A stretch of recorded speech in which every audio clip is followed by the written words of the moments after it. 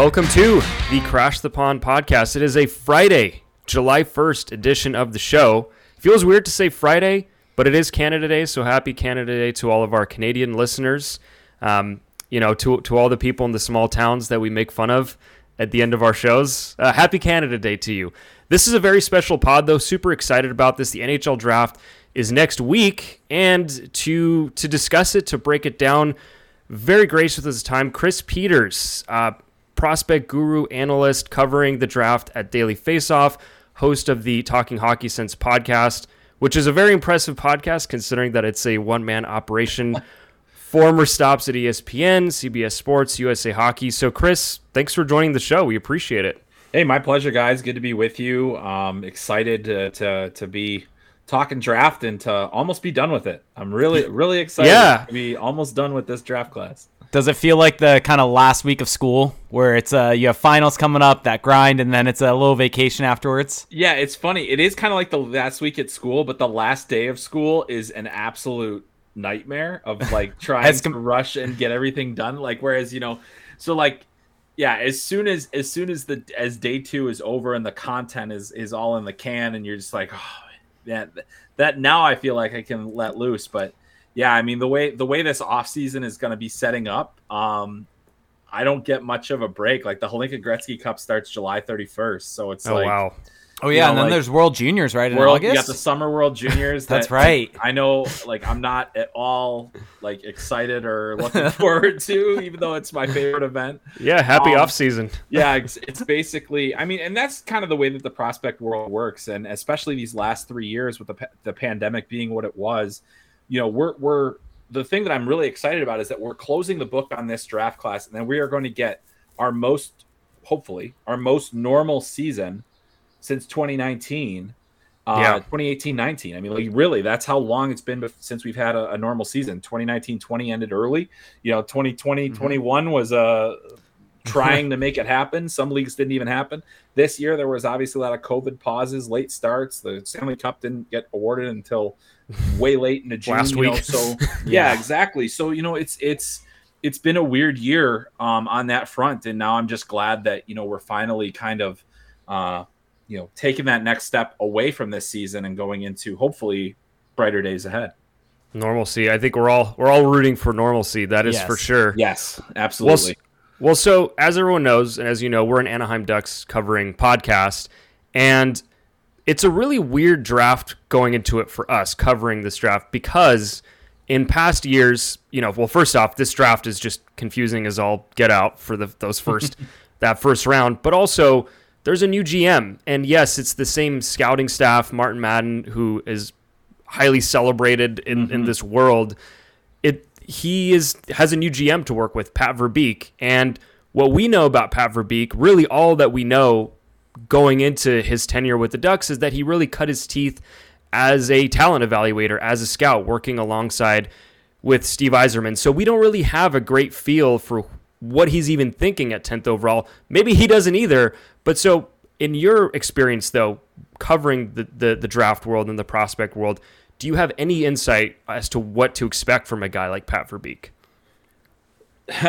Not really. I mean, I don't know Pat, and it's just obviously familiar with where he's been, the stops that he's had, the way that those drafts have gone. Obviously, but the other thing is too, in Tampa, Al Murray was their head scout and was such a huge part of their, you're always like, do we attribute it to Steve Yzerman? Do we attribute it to Al Murray? Do we attribute something to Pat Verbeek? All these different things. And so it's really difficult to say who put their stamp on that. So the thing about, Pat Verbeek, obviously, he's in this role for a reason. He's learned from one of the best. I mean, you could say that Yzerman is one of the best, in terms of general managers and kind of an almost silent assassin as a general manager, and that's helpful. And then, as you mentioned, I think that the person that you would want to most rely on in terms of how to view the way that the draft is going to go is Martin Madden. I mean, he's one of he is one of the best at what he does. He's very well respected. There's a reason he continues to get buzz as a potential GM. I think that there was also a lot of people around the Ducks that thought he was going to be the guy, when things moved in that direction. And then ultimately it ends up being Pat Verbeek, but you still get to keep, an elite talent evaluator in Mark Madden. And I think the Ducks staff as a whole, on the scouting front, they're everywhere. They're at the games there. You see them out there all the time. And, they're certainly, they've had some really great successes in the last couple of years, on the draft front, and more to come as well. So, very excited to see kind of what happens, but I don't think you're going to see a huge difference in the way that the Ducks operate, because, it is largely the same people. There might be maybe an emphasis on certain different things, or maybe there was a slight philosophical change, but I doubt that it was significant enough to impact things. But you got, the thing that the Ducks do have this year is plenty of draft capital with, 4 picks in the first 2 rounds. And that's going to be very helpful to them. Yeah, and you talked about the success in the past drafts. And so one of the things that I found interesting was your article about kind of assessing the different needs that different organizations have. And with the Ducks being very specific, it was about goal-scoring wingers. And I think that was something, honestly, kind of today I was really kind of thinking about, of if the Ducks were to draft for need, what would it be? And kind of the one that popped out for me was goal-scoring winger, because they have the McTavish, the Zegras, the Drysdale, even the Zellweger. And while the Sasha Pastujovs, the Jacob Perreault, these guys are good prospects, I think that you would probably agree that they're not necessarily first-line, top-end talents, right? Right, not locks. Certainly not locks to be, those high-end guys, yeah.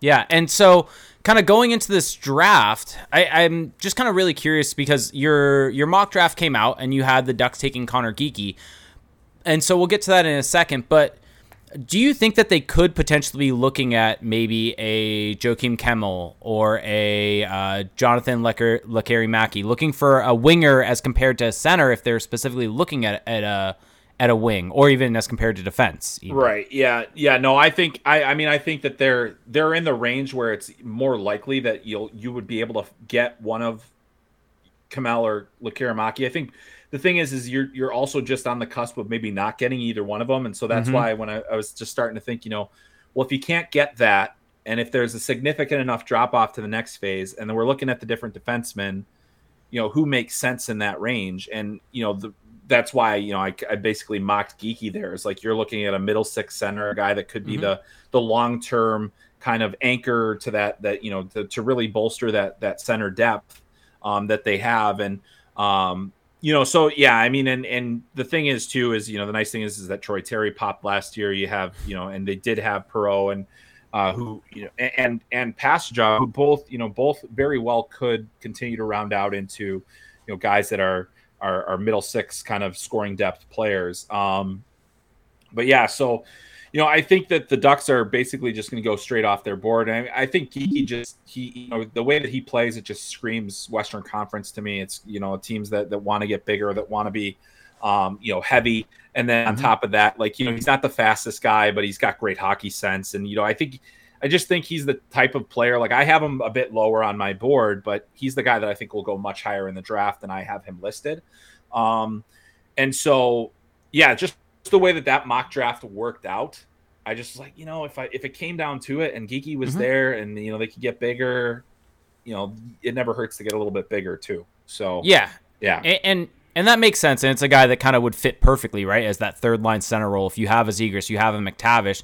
And Lundestrom seems like maybe he'll be that 3C, 4C, depending on where he ends up. And so if you have a Connor Geekie coming in to really fill out that role and get your 4 centers right there throughout the system. But I did want to ask you, because I know there's been some talk, I can't recall which one off the top of my head, but either Nazar or Savoy, one of those two potentially being a winger long-term as compared to a center. Is that someone that the Ducks could be looking at to fill that role, as potentially someone that could be a wing long-term to almost ride shotgun with Trevor Zegras moving forward? Yeah, it could be, but they're both, like, I think Nazar is probably more like, he thinks he's a center. Savoy thinks he's a center too. Savoy's just a little bit smaller than Nazar is. And so he's been, they're just really, there is no such thing as a 5'9" center in the NHL right now. Unless they're really lying about Jack Hughes' height, which is possible. So like there just aren't many guys like that are at that size that play center. But The reason that I think, especially since, if we look strictly at the mock draft, so Kamel and Lekkerimäki were both gone in my mock draft by the point they got there. Savoy and Nazar were still there. But I can't see the Ducks willingly getting smaller at the draft. And while I personally have both of those guys as in that range that would make sense at 10, I didn't know if that was necessarily the direction that they were going to go. Now, the fact of the matter is with Pat Verbeek in there, and you look at the draft picks over the years for Tampa and for Detroit, there is definitely a proclivity towards skilled players. So that could still very well be the case where either one of those guys looks dynamic enough and hey, maybe he'll be a fit. We don't think he's going to play in the middle, but he'd be a great wing and give, absolutely bolster Zegras or McTavish, for that matter. I think McTavish is kind of that more bruising, kind of get in your face forward with tremendous skill, but real snarl to him. I think a soft skill, like I'm not trying to say either of those guys are soft because they both compete their butts off. And they're also really, Savoy in particular is actually quite physical for a player his size.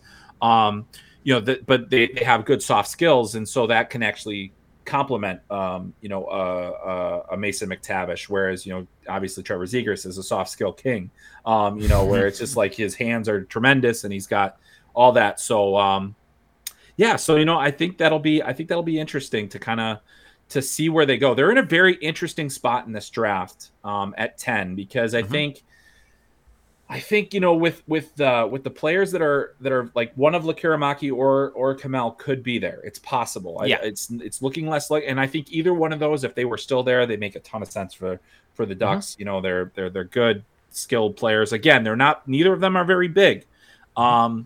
But they are goal scorers. They are exactly what I said that they need, right? The goal scoring wingers. So if either of those guys are there, I think you're really ecstatic. Yeah, and that seems like what kind of is going to be really fun about this draft, right? Is that this draft, it seems like maybe the top 5, top 6 is locked in, and then after that, it's just kind of balls in the air, and who knows where things are going to go. And I think that's, at least from my perspective, looking at this draft for the Ducks, is there could be someone that I really like for the Ducks, like a Kamel or something like that. He could be taken at 7, or he could fall even past the Ducks. And so I feel like that's the fun part of this draft. And I don't know if maybe that's just recency bias for me, but that seems more so this draft than other ones. I think you're right. I mean, I think that the predictability factor is quite low for this draft.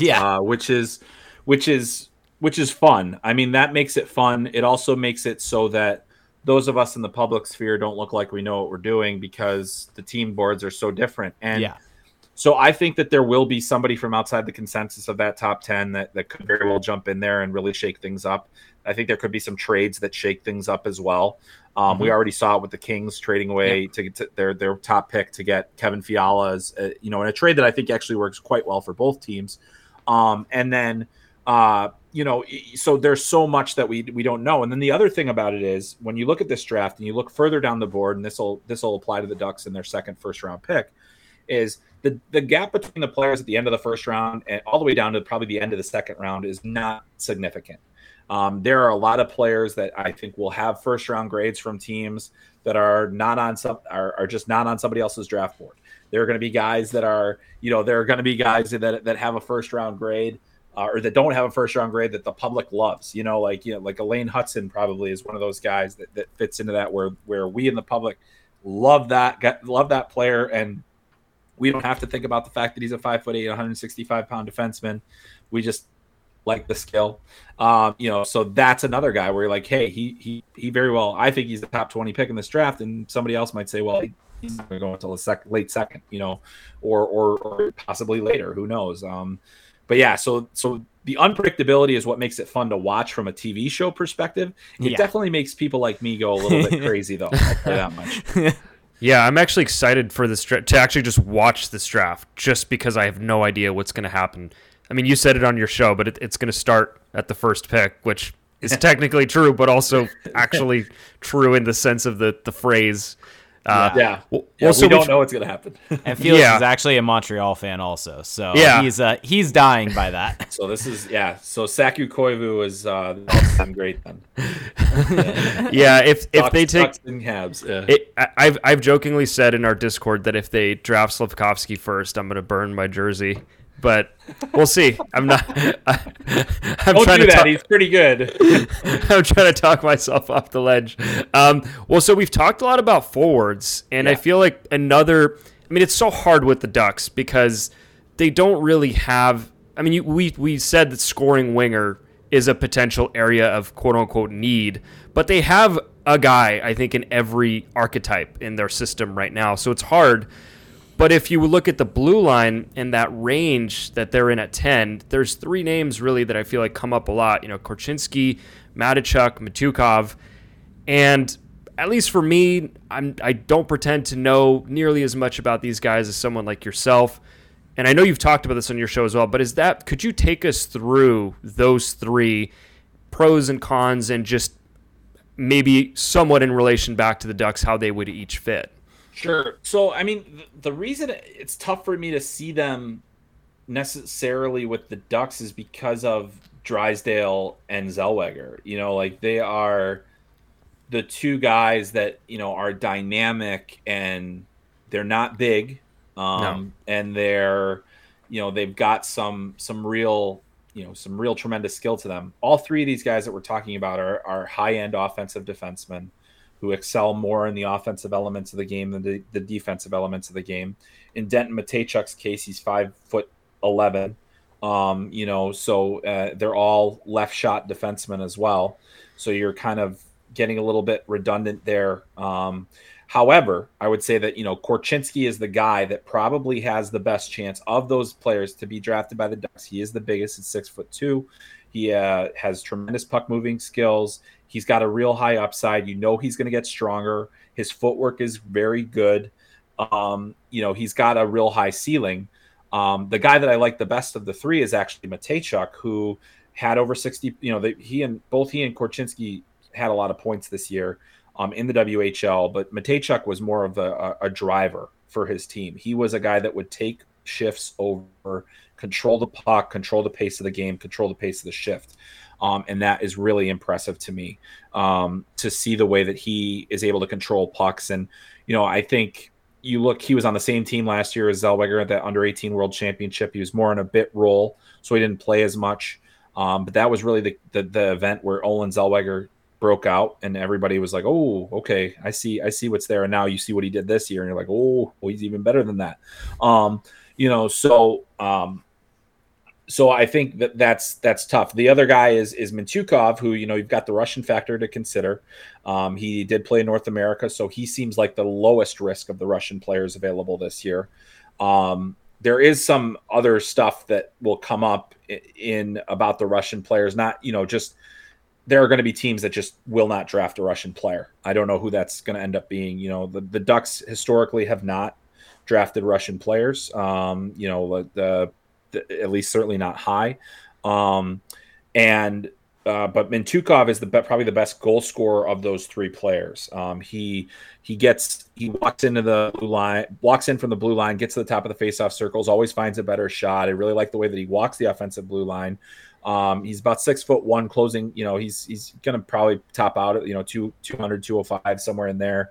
And be a little bit sturdier defensively. He's does a good job of clearing guys out, and he shows good competitiveness. But all three of those guys, you're looking at, higher end offensive skill, which is great. But, how much can you have of the same guy on your blue line? And I feel like, you'd be getting kind of redundant with, Zellweger, Drysdale, and then that. So you do need a bigger, stronger element to the blue line at some point. I mean, you had Josh Manson, and that guys like that still matter, as long as they're surrounded by guys like Zellweger and Drysdale that are going to move pucks up the ice, and Cam Fowler for that matter. All those players, there is a high value in puck moving defensemen still, and there always will be. So they are, every single one of those guys is an option for the Ducks. I would say that if they had to pick, I'm sure they'd like the bigger guy in Korchinski, who doesn't leave much on the table offensively compared to the other two.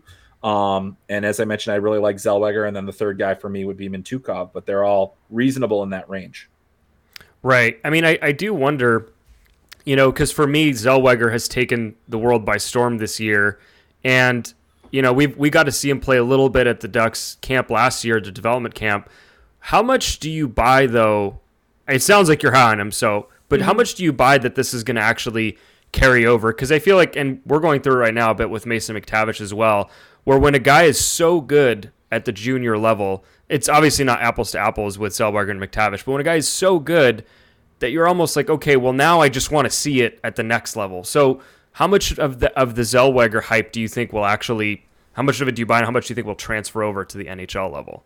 I think he's way smarter than I realized. I think his hockey sense is at a level that is, high end to, borderline elite. His mobility is strong. His ability to, he's got a goal scoring sense from the blue line. He gets pucks through really easily. And his footwork is just great. So one of the good indicators of why his junior campaign wasn't just a fluke is, Hockey Canada did name him to the U20 team before it got canceled. So he was at the World Juniors before it got canceled. He did get picked over Brandt Clarke, who, as we know, went top 10 to the Los Angeles Kings. Ducks fans, I'm sure, will not let Kings fans forget about that. And it was justified. It was justified because Zellweger is a better player now. And I would say that his breakout season was not a fluke. It was a continuation of where he left off last year, and he's only scratching the surface. I do buy into what he did. I think that it's not one-to-one transferable, but it is transferable to an extent. He will probably need some extra time to get stronger. He'll probably need some extra time to just get the pace right, the timing right. But I don't think that what he did this season was a fluke or something that you just kind of like ignore because it happened in junior. You have to give him some real respect for how well he played throughout this entire season. And the thing is that with the setup being as it is, and the fact that he was last year born only 5 days before the draft cutoff. So that's another thing. So he has that longer development runway in terms of age, because age matters. It matters a ton. I felt the same way about Luke Hughes last year, how young he is and how much better he's gotten. But now you're looking and you're saying, wow, if we redid last year's draft, there's no question in my mind that Zellweger is going in the top 10 probably. I would say that he probably goes ahead of Brandt Clarke. And that really shakes things up. At least top 15. I mean, the size thing is probably, I shouldn't get so bullish on it because of the size. Like more than likely he'll go in that same range to wherever Denton Mateychuk's going to go this year, because it's a kind of a similar situation with a player that's a little bit older. But I'm a believer, and I think that I really can't wait to see how he does in rookie camp and in training camp and in the NHL games that he gets, to see if he can handle that pace and if he's maybe ready way sooner than we thought. I'm not going to say that's likely, but it is at least not outside the realm of possibility. Yeah. I mean, that's definitely going to be the fascinating thing to watch this year, though, with him, because I think from our perspective, we're both talking this back and forth a bunch on Zellweger. How much more does he have to prove in the WHL? Some of it is obviously going to be development, but I think just getting him in some NHL games will be really good to see how he can do there from a development side. Yeah. I mean, we saw him play, what was it, a couple games in the AHL. He got that little stint at the end. And, I mean, Joel Bouchard just refused to let him play for the first two periods. By the way, Bouchard's not fired. But Zellweger, what was really impressive to me is that I think the highlights you see of him are the skill, the footwork, and a bit like the guys we're talking about here, especially Mintyukov, that ability to not settle for that shot from the far blue line and actually getting into the circles. To me, I feel like that's the biggest value add for a defenseman offensively these days, because the guys that just spam point shots aren't really as valuable as they used to be. And the guys that can cut into the teeth of that defense are just so much more dangerous. But with Zellweger, what impressed me was just the fact that he's so smart. Like you said, like he's able to read off, like he was reading off of guys who he'd never played with before. Yeah. And he was already creating through the neutral zone. And so that's what has me the most excited is I know it's a miniature sample, but the fact that he could step in and just not look like a deer in the headlights was pretty impressive to me. Yeah, it is. I mean, that is the biggest thing. How do they handle that, that as the pace quickens, as the players are bigger and stronger, as the pressure, you have less time to do things. How do you how do you handle that? And the guys with the best hockey sense tend to handle it really well. And he's such a poised player. I mean, I wish that I came on board the Zellweger hype train way too late last year. I didn't know what to do with him. And clearly, I had him too low. And so I'm really excited to see his development here. And a lot of times you'll see that where a guy in the second round is suddenly a wow player. And that seems to be the case with him. Yeah, I remember, well, just throughout this year, there's so many people compare him to Samuel Girard. And I feel like it's not a great comparison because he's just the only player that kind of looks like him right now in the NHL, but they don't play the same way at all, really, in terms of the upside. So I did also, I mean, we'll get back to the draft more, but I did want to ask you a little bit about McTavish, just because he's been he completely lit it up in the playoffs this year, and I'm just wondering now, like, do you see him as NHL ready, or is there still a bit more runway for him development-wise? I think he's ready. I think, there was, like, he didn't look great in the Olympics. He got that little stint in the Olympics with Canada, and I thought he was a bit disappointing there. But, you look at the little tiny bit that we got to see him at the World Juniors before it got canceled. You got to see him all the way through this season. And even, of course, we got to see him in, 9 NHL games last year. And I was like, he's close now. He looks close now. He, moving to Hamilton and having a chance to be part of that playoff run is just the last icing, the icing on the cake of his season because he was so good. And he's another guy where I didn't necessarily realize until later in the draft season when we got to see him live at the Under-18 Worlds just how good he was going to have a chance to be. The hands, the shot, just an incredible shot. The absolute dog on bone nature of his game that is just so hard to play against. He is I think he's a long-term number 2 center that is going to be, give you good matchups. He's going to make it hard on the other team. If you want to flay him out to the wing, he's good there too. Open up his scoring. There's all different things that you can do. But I mean, I think that the Ducks are looking pretty smart for taking him when they did last year. Certainly there are a lot of really good players in last year's draft, but McTavish really stood out towards the end. And I think he's rewarded the Ducks for that pick. Definitely. Circling back to the draft though a little bit right now.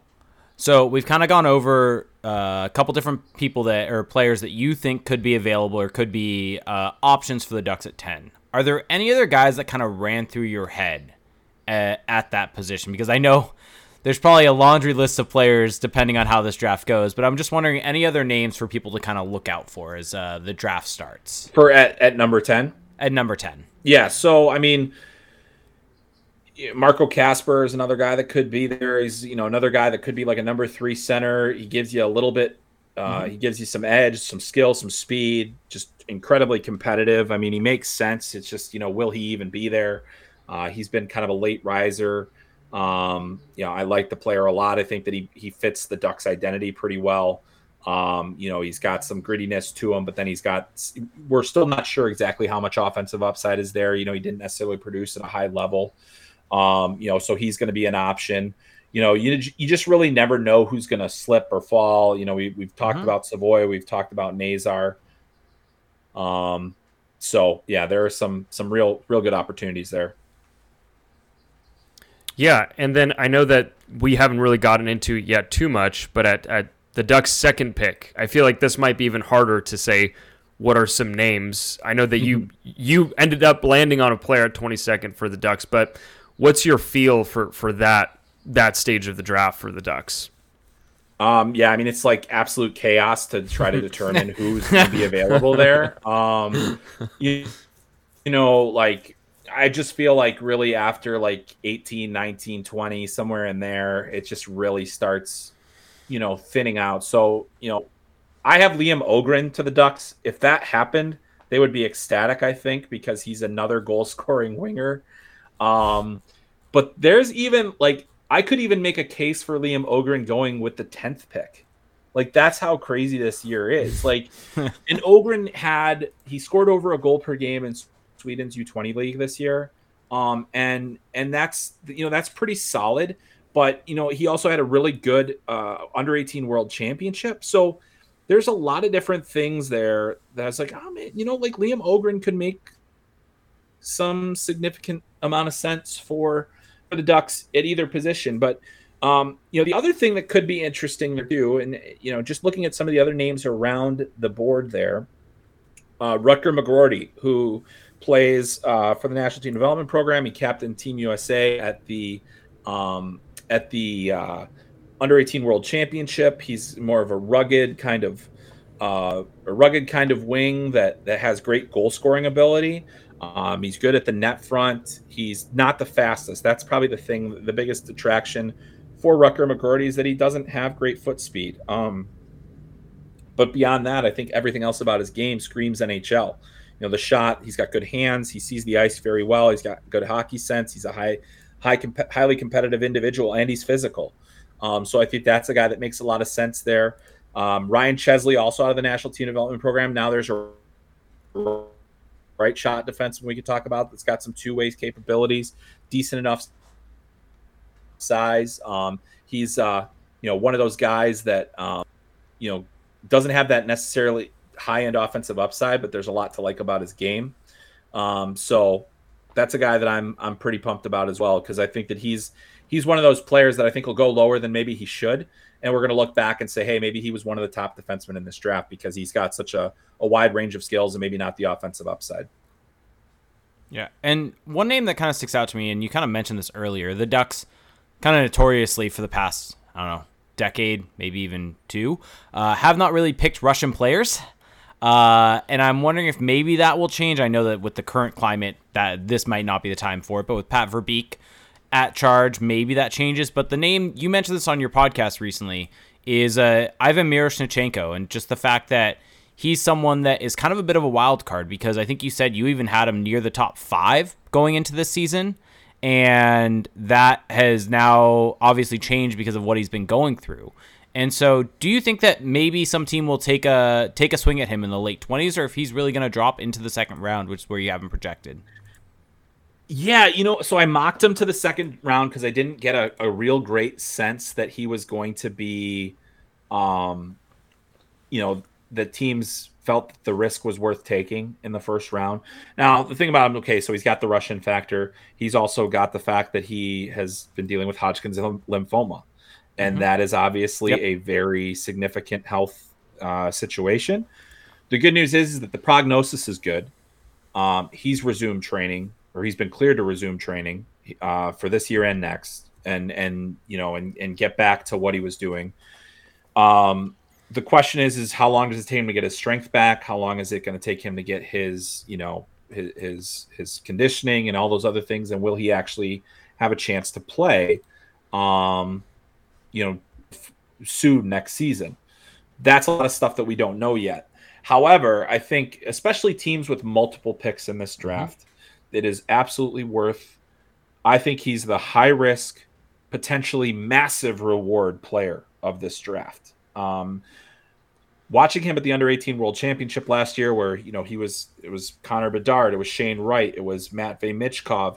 Miroshnichenko stood out just as much as any one of those guys. And I thought that he and Michkov were the two guys that really drove the bus for that Russian team. So now the question is, how soon can you get him over here? How healthy is he going to be? Are there going to be any long-term effects? Is he more, is there preconditioned towards, other health issues down the road.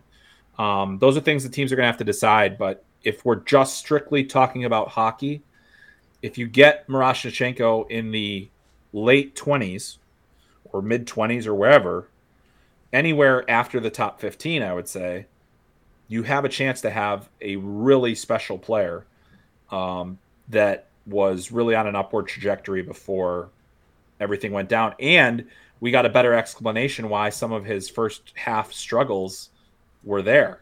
Well, little did we know he had lymphoma. So, so it's a strange situation, but based on everything I'm hearing right now, there are at least teams that are absolutely considering taking him in the first round. Yeah, it'll be really interesting to see if the Ducks' philosophy there towards Russians will change. I mean, they did draft a Russian player in recent years, which had never really been done by them. I don't know. Jake would know better than me the amount of years. I think Stanislav Chistov, that draft in 2003 was the last time the Ducks had taken a Russian forward prior to, what was it, a couple years ago? Yeah. So yeah, and I'm already forgetting his name. I think it was like a 5th round pick, 7th round pick. Anyway, yeah. Well, so I'm excited for this draft. For us, we're not in this world like you are, and so for us, it really is like a few week experience, not a daily experience. But I think now that things seem a little clearer to me, like I have a better feel, I'm just now excited to see it play out. And I think for the Ducks, they're in not a weird situation, I should say, but you just saw the LA Kings trade a good prospect in Brock Faber, trade their first round pick for Kevin Fiala.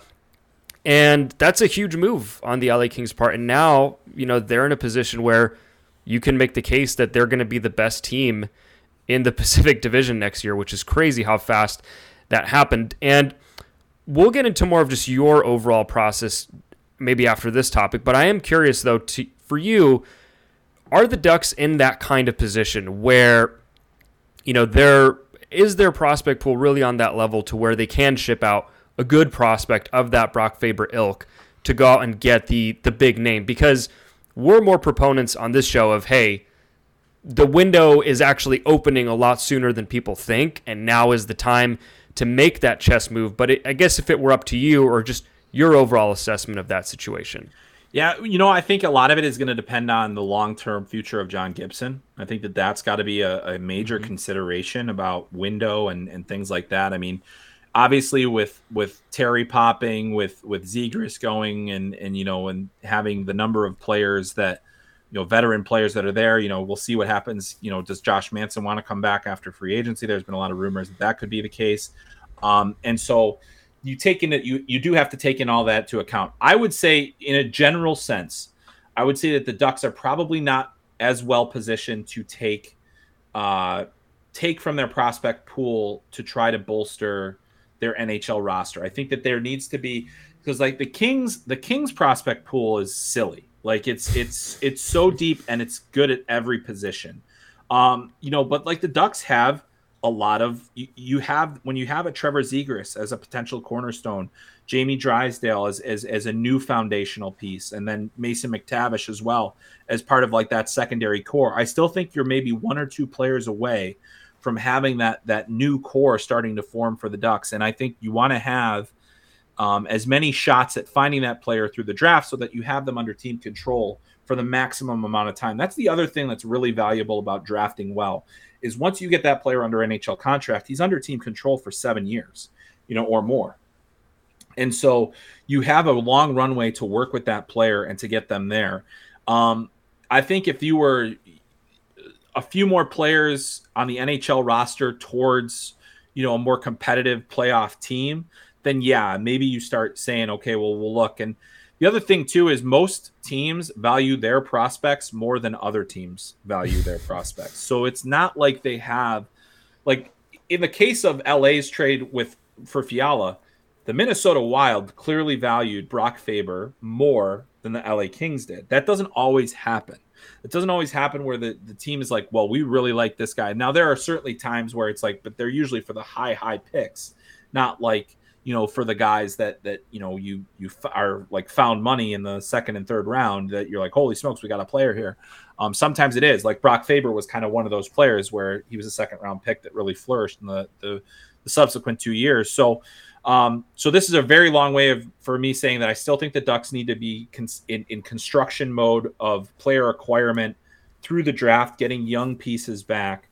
It's not out of the question that you say, you take a look at what's available, and if there are offers out there that allow you to get a good player that still has some youth on his side, then you have to consider that as well. But usually the prices are so high on those types of players, they're really difficult deals to make. So long story short, I think it's still time for them to continue building their prospect pool, improving it. It's getting better already. You want to take it to another level here. Yeah, I think that's totally fair. And I've been so adamant about they should be aggressive that I think I've almost lost sight of this other side of the coin, which is that, yeah, they're not, the roster itself is clearly not there yet. They were not very good last year. There's different reasons for that. And the prospect pool, while it's so good, it's not overflowing yet. Like I don't think that they have an excess of good prospects. They have great high-end talent. They don't necessarily have the depth of talent. Yeah. I think that's fair. Yeah. Yeah, exactly. Because you mentioned a bunch of great names, but after that, I think maybe you can chime in on this here, Chris, but I would say that the difference maybe with the two prospect pools in LA and Anaheim is that Anaheim, you have the big names, those exciting names, but after that, to me at least, it's a lot less intriguing. Like we talked about Passagov and Perreault, and those guys are kind of projects. Outside of that, there's other names, but I feel like LA has another tier of guys after their bigger names. How do you feel about that? That's exactly right. I mean, basically where LA has found successes in the volume of picks that they've had. So they've had so many, and then you take your big swings early in the draft. You get guys like Byfield and Turcotte and Kaliev in the second round, but then they've hit on a lot of their mid-round picks too, where it's guys like Samuel Fagemo and like some of these other players that kind of came through, and Mikey Anderson, who's become a very strong defenseman for them. It makes guys like Brock Faber, you move on from Sean Dursey coming through. So they've layered it up. So where they have like tier 1, tier 2 prospects, and there's a lot of guys there. What I will say about the Ducks system though is, we mentioned those guys. They did sign Pablo Regenda, as an undrafted free agent and after watching him in the World Championship and over the last couple of years in various international events, that's a guy that's ready to probably be an NHL depth player right away. So that's good, and you're building, you're continuing to build. We have Perreault. I think Josh Lopina is going to be a solid depth guy down the road for the Ducks. We're still kind of trying to figure out exactly what Braden Tracy would be as an NHL player, but he's certainly, a guy that could go a long way. Sam Colangelo is a project, like a kind of a long-term project, a highly skilled player with size. Let him kind of marinate in college. Love the Drew Hellison pickup.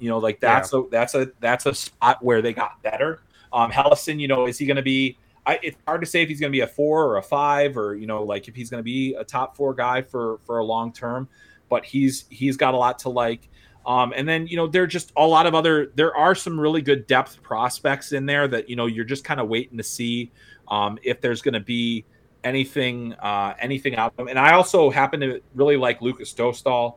He's a goalie that he was my top rated goalie in his draft year. He's got such a competitive drive to him, and to see him perform as he did in the AHL this year was very inspiring in terms of inspiring of confidence. And then Calle Klang getting that pickup as well. He's got upside. He's still got a ways to go, but he's got upside. So that I'm just rattling off names here, and all of those are guys that have a chance. It's not like I'm saying that they're going to be absolutely NHL players, but those are guys that look like they have a really good chance to be. Make some sort of impact on the NHL roster in a year, 2 years, 3 years down the line. So the Ducks are well positioned as an organization to kind of take the next steps. They're not in a full teardown mode, which is great. You don't want to be in that mode.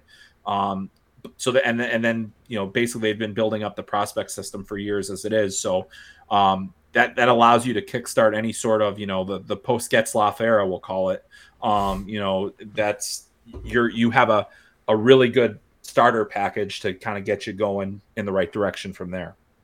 Yeah, absolutely. Those are all great points. And now I'm just excited for development camp. To see all of these guys. Maybe, okay, you've talked me off the ledge successfully, I think, of this Fiala thing being a missed opportunity. Although, Jake, does it sting to have it be called the post-Getzlaf era? Did that just make it real for you? Makes me a little sad. I'll get through it. I'll get through it eventually. We're all sad. Yeah, absolutely. And so I do think, though, that the Pavel Regenda thing is interesting because we haven't really talked about him much because we just haven't watched him play hockey very much, if at all. I am very curious, though, to see how they go about this offseason because they've got so much cap space. They have to just build out a roster. Yeah. And what direction they go with that, how aggressive they're going to be. Will John Gibson be a Duck come next season? But there's a lot. I think that the Ducks are just in that position where whatever happens next, I think it's going to be hard to screw this up. And I'm glad you mentioned that they're not in a full teardown because this is a point that Jake has been really hammering at, which is that people saw the Ducks finally trade pending UFAs or guys that didn't fit the timeline anymore at this past trade deadline. And people saw that as, now the rebuild is starting. Now that you've shipped out these established names, all of a sudden, now you're entering the rebuild stage where it's just kind of like, no. They've been bad for a while. They've been accumulating prospects. Right. And this is just like a sensible move to make. And one other thing that, like, the Ducks, so look at the New York Rangers, right? The moves that they made and shipping out established players, letting fans know, hey, we're going to rebuild. But they didn't really. Like, they didn't do a traditional rebuild. Yes, they had higher end picks. They did luck out by, getting a 1 and a 2, although even those guys haven't necessarily contributed to the rebuild yet. But, they stockpiled draft picks. They stockpiled prospects that were already established in other organizations and just, and then had the cap space to go out and get an Artemi Panarin, had the ability to go get a Jacob Trouba, and then at this trade deadline, they were able to get depth pieces that they needed. I view the Ducks in a similar boat. Like, they didn't necessarily have the hauls that New York did from some of their trades, but they got good pieces. And so there are pieces there, and it hurts to trade away guys like Raquel and Lindholm for sure, and obviously Manson as well. But you made yourself better long term, and now you've got that. You don't have to have that full desperation mode that you're in, where you just don't have the bodies to compete. I don't think they're there yet. They're gonna continue pushing forward, and the thing is having a Zegras, having a Drysdale, and a McTavish, like those guys. Like I call teams always have their core players and then their future core. So now it's getting to the point where some of those core players, current core players, are also part of their future core. So that's a good place to be for any organization when you are already transitioning into that new core of players, which they are. So I think that's a good place to be. Yep, and that's kind of where I've been kind of at with all this and kind of all the second round picks that they were able to acquire. And while, yes, like you said, maybe it wasn't this huge haul for each player, but the pure accumulation of picks gives them not only got picks that they can then take, but it also just gives you trade assets. If there is a deal, for instance, an Alex DeBrincat that comes up, and if it requires a first-round pick, you now have an extra first-round pick in this draft to be able to try to make that happen. You have all the second-round picks.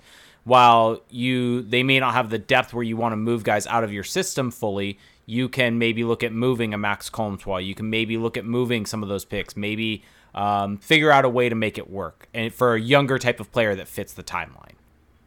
Right. Yeah, exactly. And I think that's the direction this is all going. And to have a new GM in that mix with his own philosophy, I think that we saw a great example of how to do that right. With the moves that the Ducks made last offseason. So that should inspire some confidence in Verbeek to have made trades where you got value back. Really good value back for pieces that weren't going to be part of the long-term solution anyway. So snaps all around for him. Yeah, I am curious. I mean, this is now totally going back, but Trevor Zegras, that's the first name that comes up whenever anyone talks about the Ducks, and he was a 9th overall pick. And I guess this is a two-part question. I'm curious, looking back for you, the fact that he was picked at that slot, how did you feel about that? How do you feel about it in hindsight? And I don't know how much you're able to follow, him now in the NHL, but how do you see him now compared to when he was drafted in terms of his ceiling? I don't want to toot my own horn. No, go for it. Too much. Do it. That's what we're doing this for. This is a toot-friendly podcast. Yeah. So, when I did my draft rankings in 2019, I'm just pulling it up now to just make sure that I don't perjure myself on this draft podcast. Yeah, you're under oath. Yeah, exactly. Where did it go? So basically I loved Trevor Zegras in his draft year. I've always liked Trevor Zegras as a player pretty much from the first time I saw him play hockey, which was in his U17 season at the national team program. And, so I was always very, very high on him. So if I'm trying to get to my rankings from that year so anyway, I had Trevor Zegras 5th in the class, which is too low. So don't toot my horn too much. It was too low. He's better than that. So basically my top 4 was Hughes, Kakko, Alex Turcotte, Kirby Dach, Trevor Zegras. That was my top 5. And then Cole Caulfield was 6. So, he's basically on the trajectory I expected for him.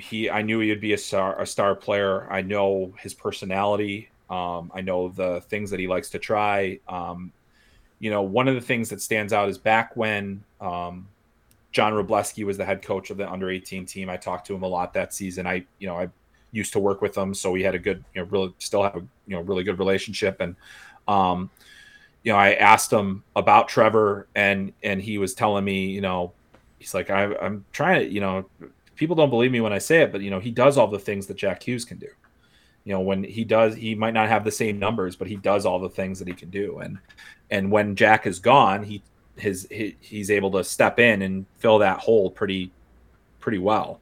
And I watched the Ducks a lot this year because Trevor Zegras is one of my favorite players to follow because of he's just so unique, the skill level, the entertainment factor. He is the future of the NHL.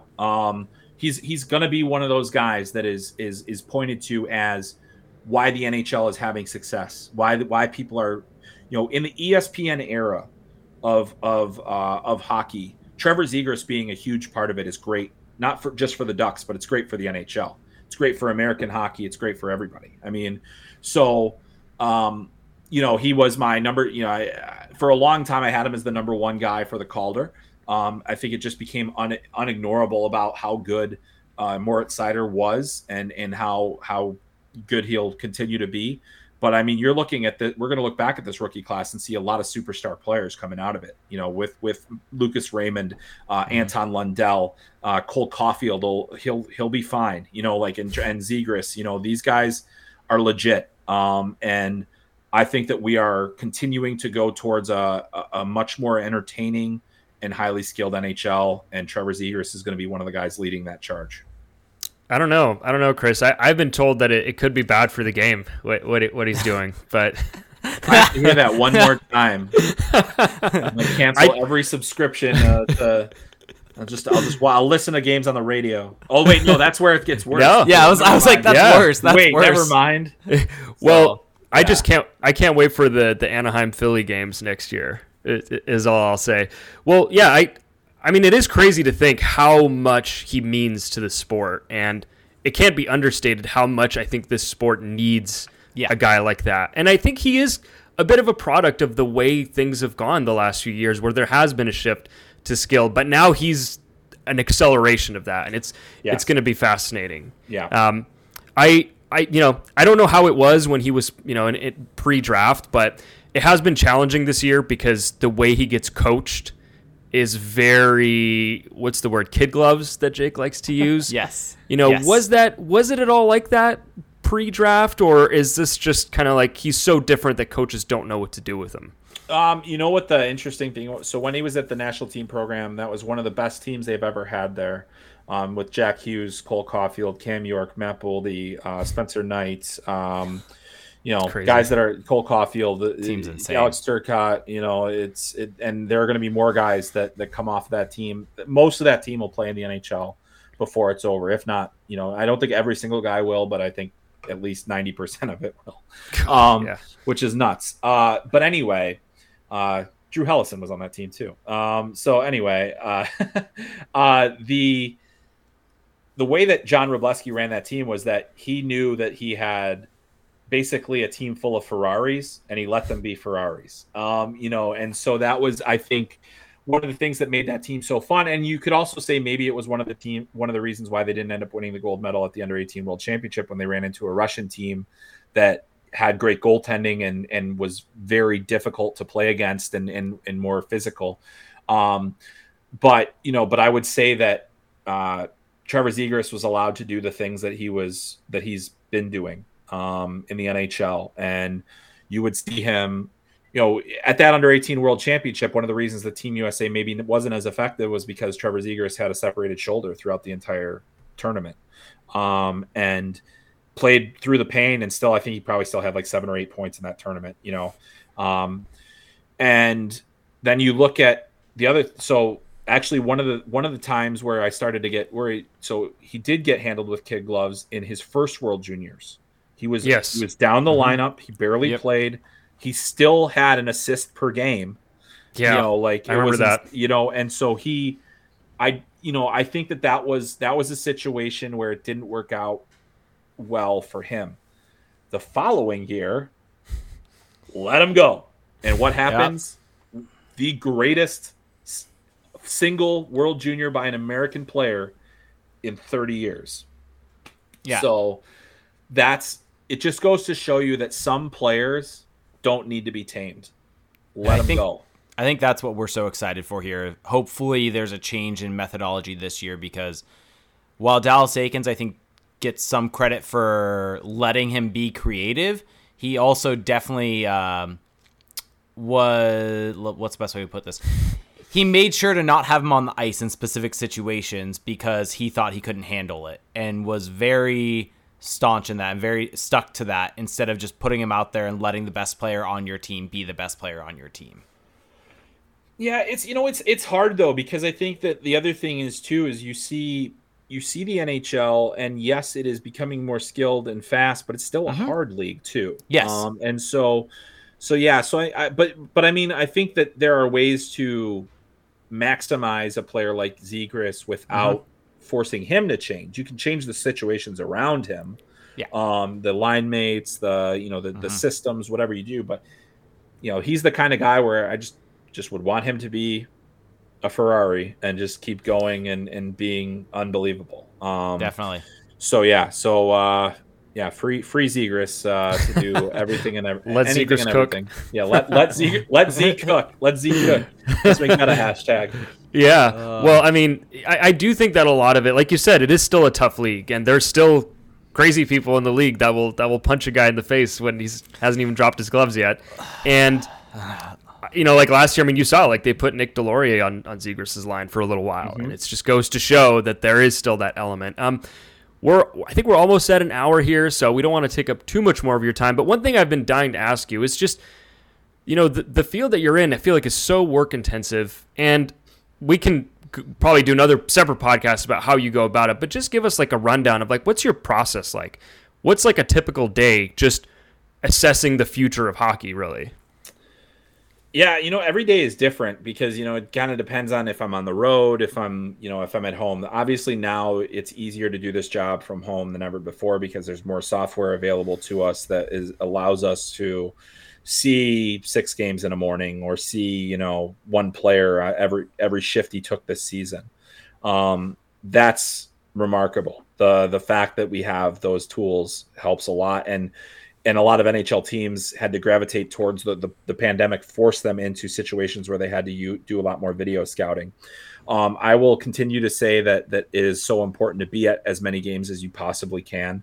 There is so much that video will miss, and also, dealing with the European leagues, some of the junior leagues that just have a robotic camera that may not catch everything that's on the ice, which is a huge pain in the ass. But I mean, anyway, so you got that, and then, but and still, like, you have to go to those kind of clearinghouse events too, if you can.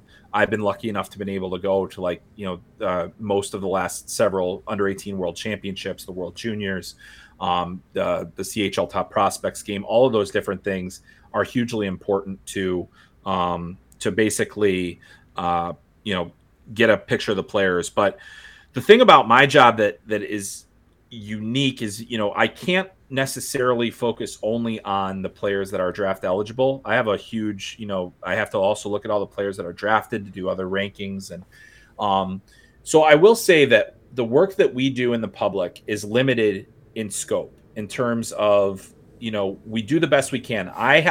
By necessity, I have to focus on the players that I think are going to be, the best 30 players in the draft. Like, I feel really a responsibility to nail those as best I can.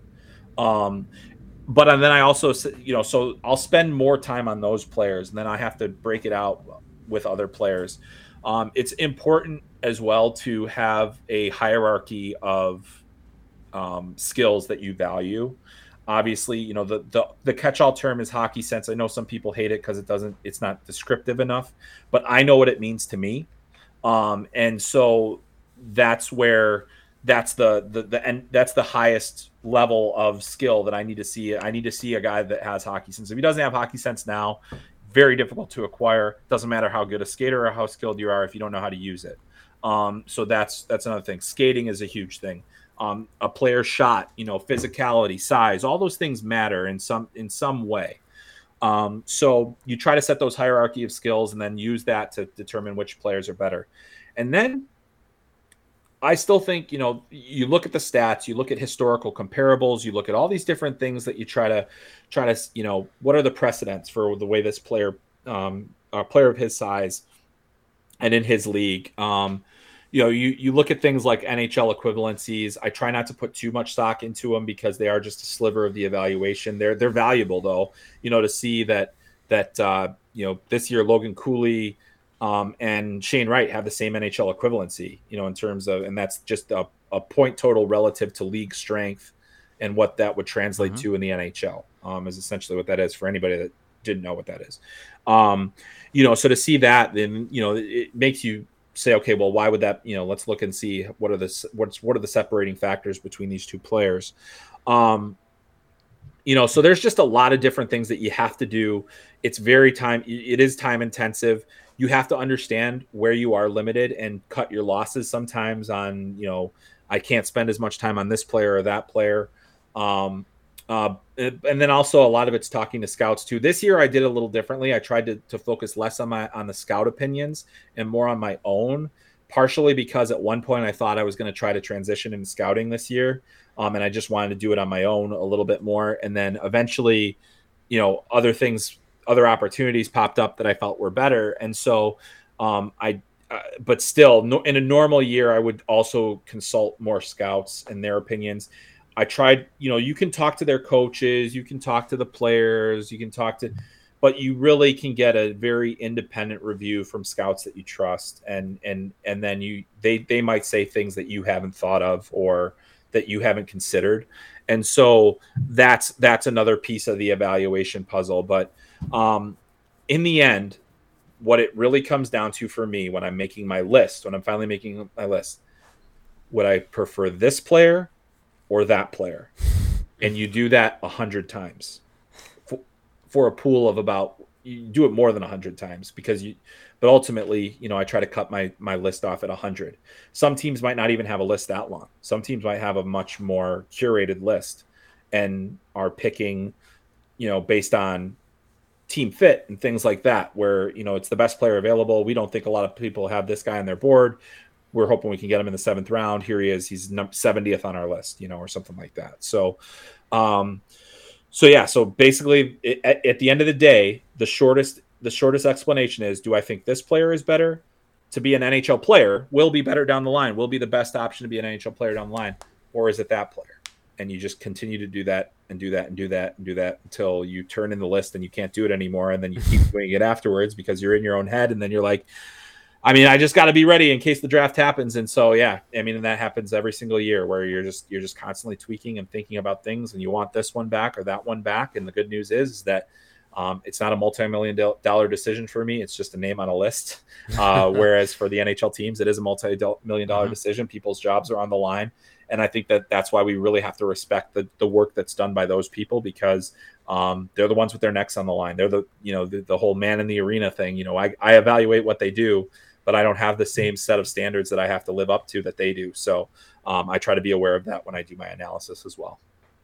Yeah, I do have a couple follow-up questions to that really quickly. So you talked about Hockey Sense, and I feel like this is one of the biggest discussions we have out there. But for you, what does Hockey Sense look like? If you could flesh it out just a tiny bit more. Yeah. And also, how did you develop your sense for Hockey Sense? Because for me, I know when someone says Hockey Sense, I know what that means to me, what it looks like to me, growing up watching the game, playing all of that. But for you, how do those two things kind of develop? Yeah, so the only way to kind of develop an eye for Hockey Sense is to watch a ton of hockey. You have got to watch, and you have to watch at the NHL.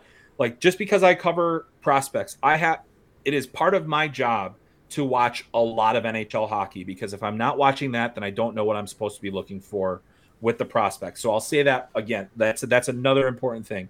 Hockey Sense to me, though, so there's a number of factors that I look at for Hockey Sense. Awareness, just understanding what's around you, who's around you, what are the plays available to you. Anticipation, are you able to get to the right spot at the right time? Are you able to read plays? Are you picking off a lot of pucks? Are you able to take the right angle? Are you able to anticipate when that player is going to make the move? Vision, which is passing. It's all comes back to passing. Are you finding lanes? Do you see the opening? Are you spotting plays that on the ice that I can't see from the stands? And that happens all the time. And that's where you're like, whoa, I didn't even see. How do you make that pass? That was one of the things when I'd watch Jack Eichel. He'd always pass it to somebody that was, if I was watching a video, he was out of frame. And so it's unbelievable. You watch those players, and Zegras is a tremendous example of a guy that yes, he has the hand skills and everything, but the vision is otherworldly. He sees things in a way that I don't think very many players do. So you're always excited about that when you see that in a player. Processing speed is another thing that has really come into my lexicon. When I look at a guy like Logan Cooley, who I have number one on my board, the reason that he's there is because I think he has the best processing speed of anybody, because he plays the game at 100 miles an hour and he thinks the game at 110. So, so that's where you're just saying, he is able to make plays off the rush. He's able to, beat defenders, back them down. He's able to do everything fast. He makes those guys that can make really strong decisions in the shortest amount of time. And you'll see that does this guy, how many passes into skates does this guy have? How many times did that pass hit a stick? How many times did he pick the right, put the right amount of spin on a puck? All those things. And they're all different things that you just kind of try to pick up over time. So that is, Hockey Sense is such an all-encompassing thing, but it's, basically it just breaks down to that awareness, anticipation, processing speed, and vision. Those are the biggest things for me that I view it as, and making the right plays at the right time is the simplest way to put it. But there's so much that goes into that. Yeah, that's fascinating. And I think that is kind of the most exciting part of this whole thing, is just how do guys think the game, on top of the skills? Because a lot of them, they're all good. But it's that's the differentiator for sure. I think that's all I've got. Jake, did you have anything else you wanted to follow up with? That's all I've got. That is all I've got. Yeah, so see, when you just wind me up, I'll just go. And then hopefully I'll stop at some point. Yeah, so. Love it. Well, this has been fantastic. Yeah, Chris, you've been super gracious with your time. We really appreciate it. I'm pumped now. You've made me more excited for this draft. Yes. And you've also we talked about me being a Habs fan, which is like part of the bingo card game of this show, is how many times do I mention that in a show. But you've talked me into Cooley at first overall, so thank you for that. Oh, yeah, you're thank welcome. you. Yeah. I'm praying for it. I'm praying for it. But so we'll see what happens. But before we get you out of here, let people know where they can find you, what you're working on, what you've got cooking, just anything. Yeah, so for actual draft night, just hang out by my Twitter. I'll be at Chris M. Peters. That's I'll have a lot of in draft analysis. Daily Faceoff has my draft rankings, dailyfaceoff.com. I believe they will be producing live draft analysis with my scouting report. So I won't necessarily be providing new analysis to that, but there will be basically a way to figure out who did your team pick and what are they like. And the nice thing is it's all free. It's not behind a paywall, which is where my work has typically lived. So that's all there. And then, my podcast is called Talking Hockey Sense. You guys alluded to it earlier. I have a 2-hour, I put out a call for questions and I got 48 questions. Usually I get like 10 or 11. I got like 48 questions. I was like, well, this is going to be a long night. Put the hard hat on. And then it's like, back to the podcast minds we go. And so that's basically everything. So I really appreciate the time coming on with you guys. It's great to talk draft. This has been a lot of fun, and I appreciate the questions about process too, because it's a lot of fun to talk about, and it's something that I know a lot of people are always trying to figure out as well. And quite frankly, so am I. I'm still learning every single day. So it's honestly one of the most fascinating things, because it's just something that's I think we don't always think about, because we just read the rankings from you, from all the different people, and we don't necessarily think about how people get to those. And I think that's for me, one of the most fun parts is understanding that and seeing how you get there. Yeah. So I really appreciate you diving into that. Yeah, no, it's my pleasure. And the last thing on that, it's just so much of it is trial and error. You got to make mistakes to learn. And that's kind of I made dozens and still will. Like it's one of those things you will never be 100% perfect at. And you have to become okay with that pretty quickly. And you have to understand that, you're not as good as you think you are, because the draft can be a very humbling experience. So, but no, I'm glad you guys enjoyed that, and I certainly enjoyed talking about it. Yeah, absolutely. I mean, I think to me, the value of you explaining all of this is that I think a lot of people, like Jake said, they see the rankings, they see the players, but I think breaking down what to look for and explaining why you've gotten to this ranking is really important. Because I think other sports, now I'm continuing this podcast unwittingly, but other sports, like I think maybe basketball or what have you, like it's more easy to point to like, okay, he does this thing well, and there's like a stat for it. Whereas hockey, a lot of it is not really measurable, or it isn't measured that well. Right. You have some really great tracking data now in the public scouting sphere, which has made it a lot easier to see how this guy actually plays. But people need to understand what's going into it, because then at the NHL level, people will look for the right players more, instead of saying, that Derek Grant is this great shutdown center. Although the Ducks seem to think that too, so who knows? Anyway, there's your Derek Grant shot for the bingo game. Okay, well, we're going to get out of here. I'll just say very quickly that if you've enjoyed today's show, if you want to help keep supporting us, very easy ways to do so. Check out our Patreon, patreon.com/crashthepond. Check us out on Apple Podcasts. We're on Spotify, YouTube. Jake is on Twitter at ReindeerGames91. I'm on Twitter at Felix_Sicard. That will do it for our show today, guys. Thank you so much for listening. Thank you to Chris once again. And we'll talk to you very soon. The draft is coming up. Have a good 4th of July weekend, everybody. Thanks, everyone.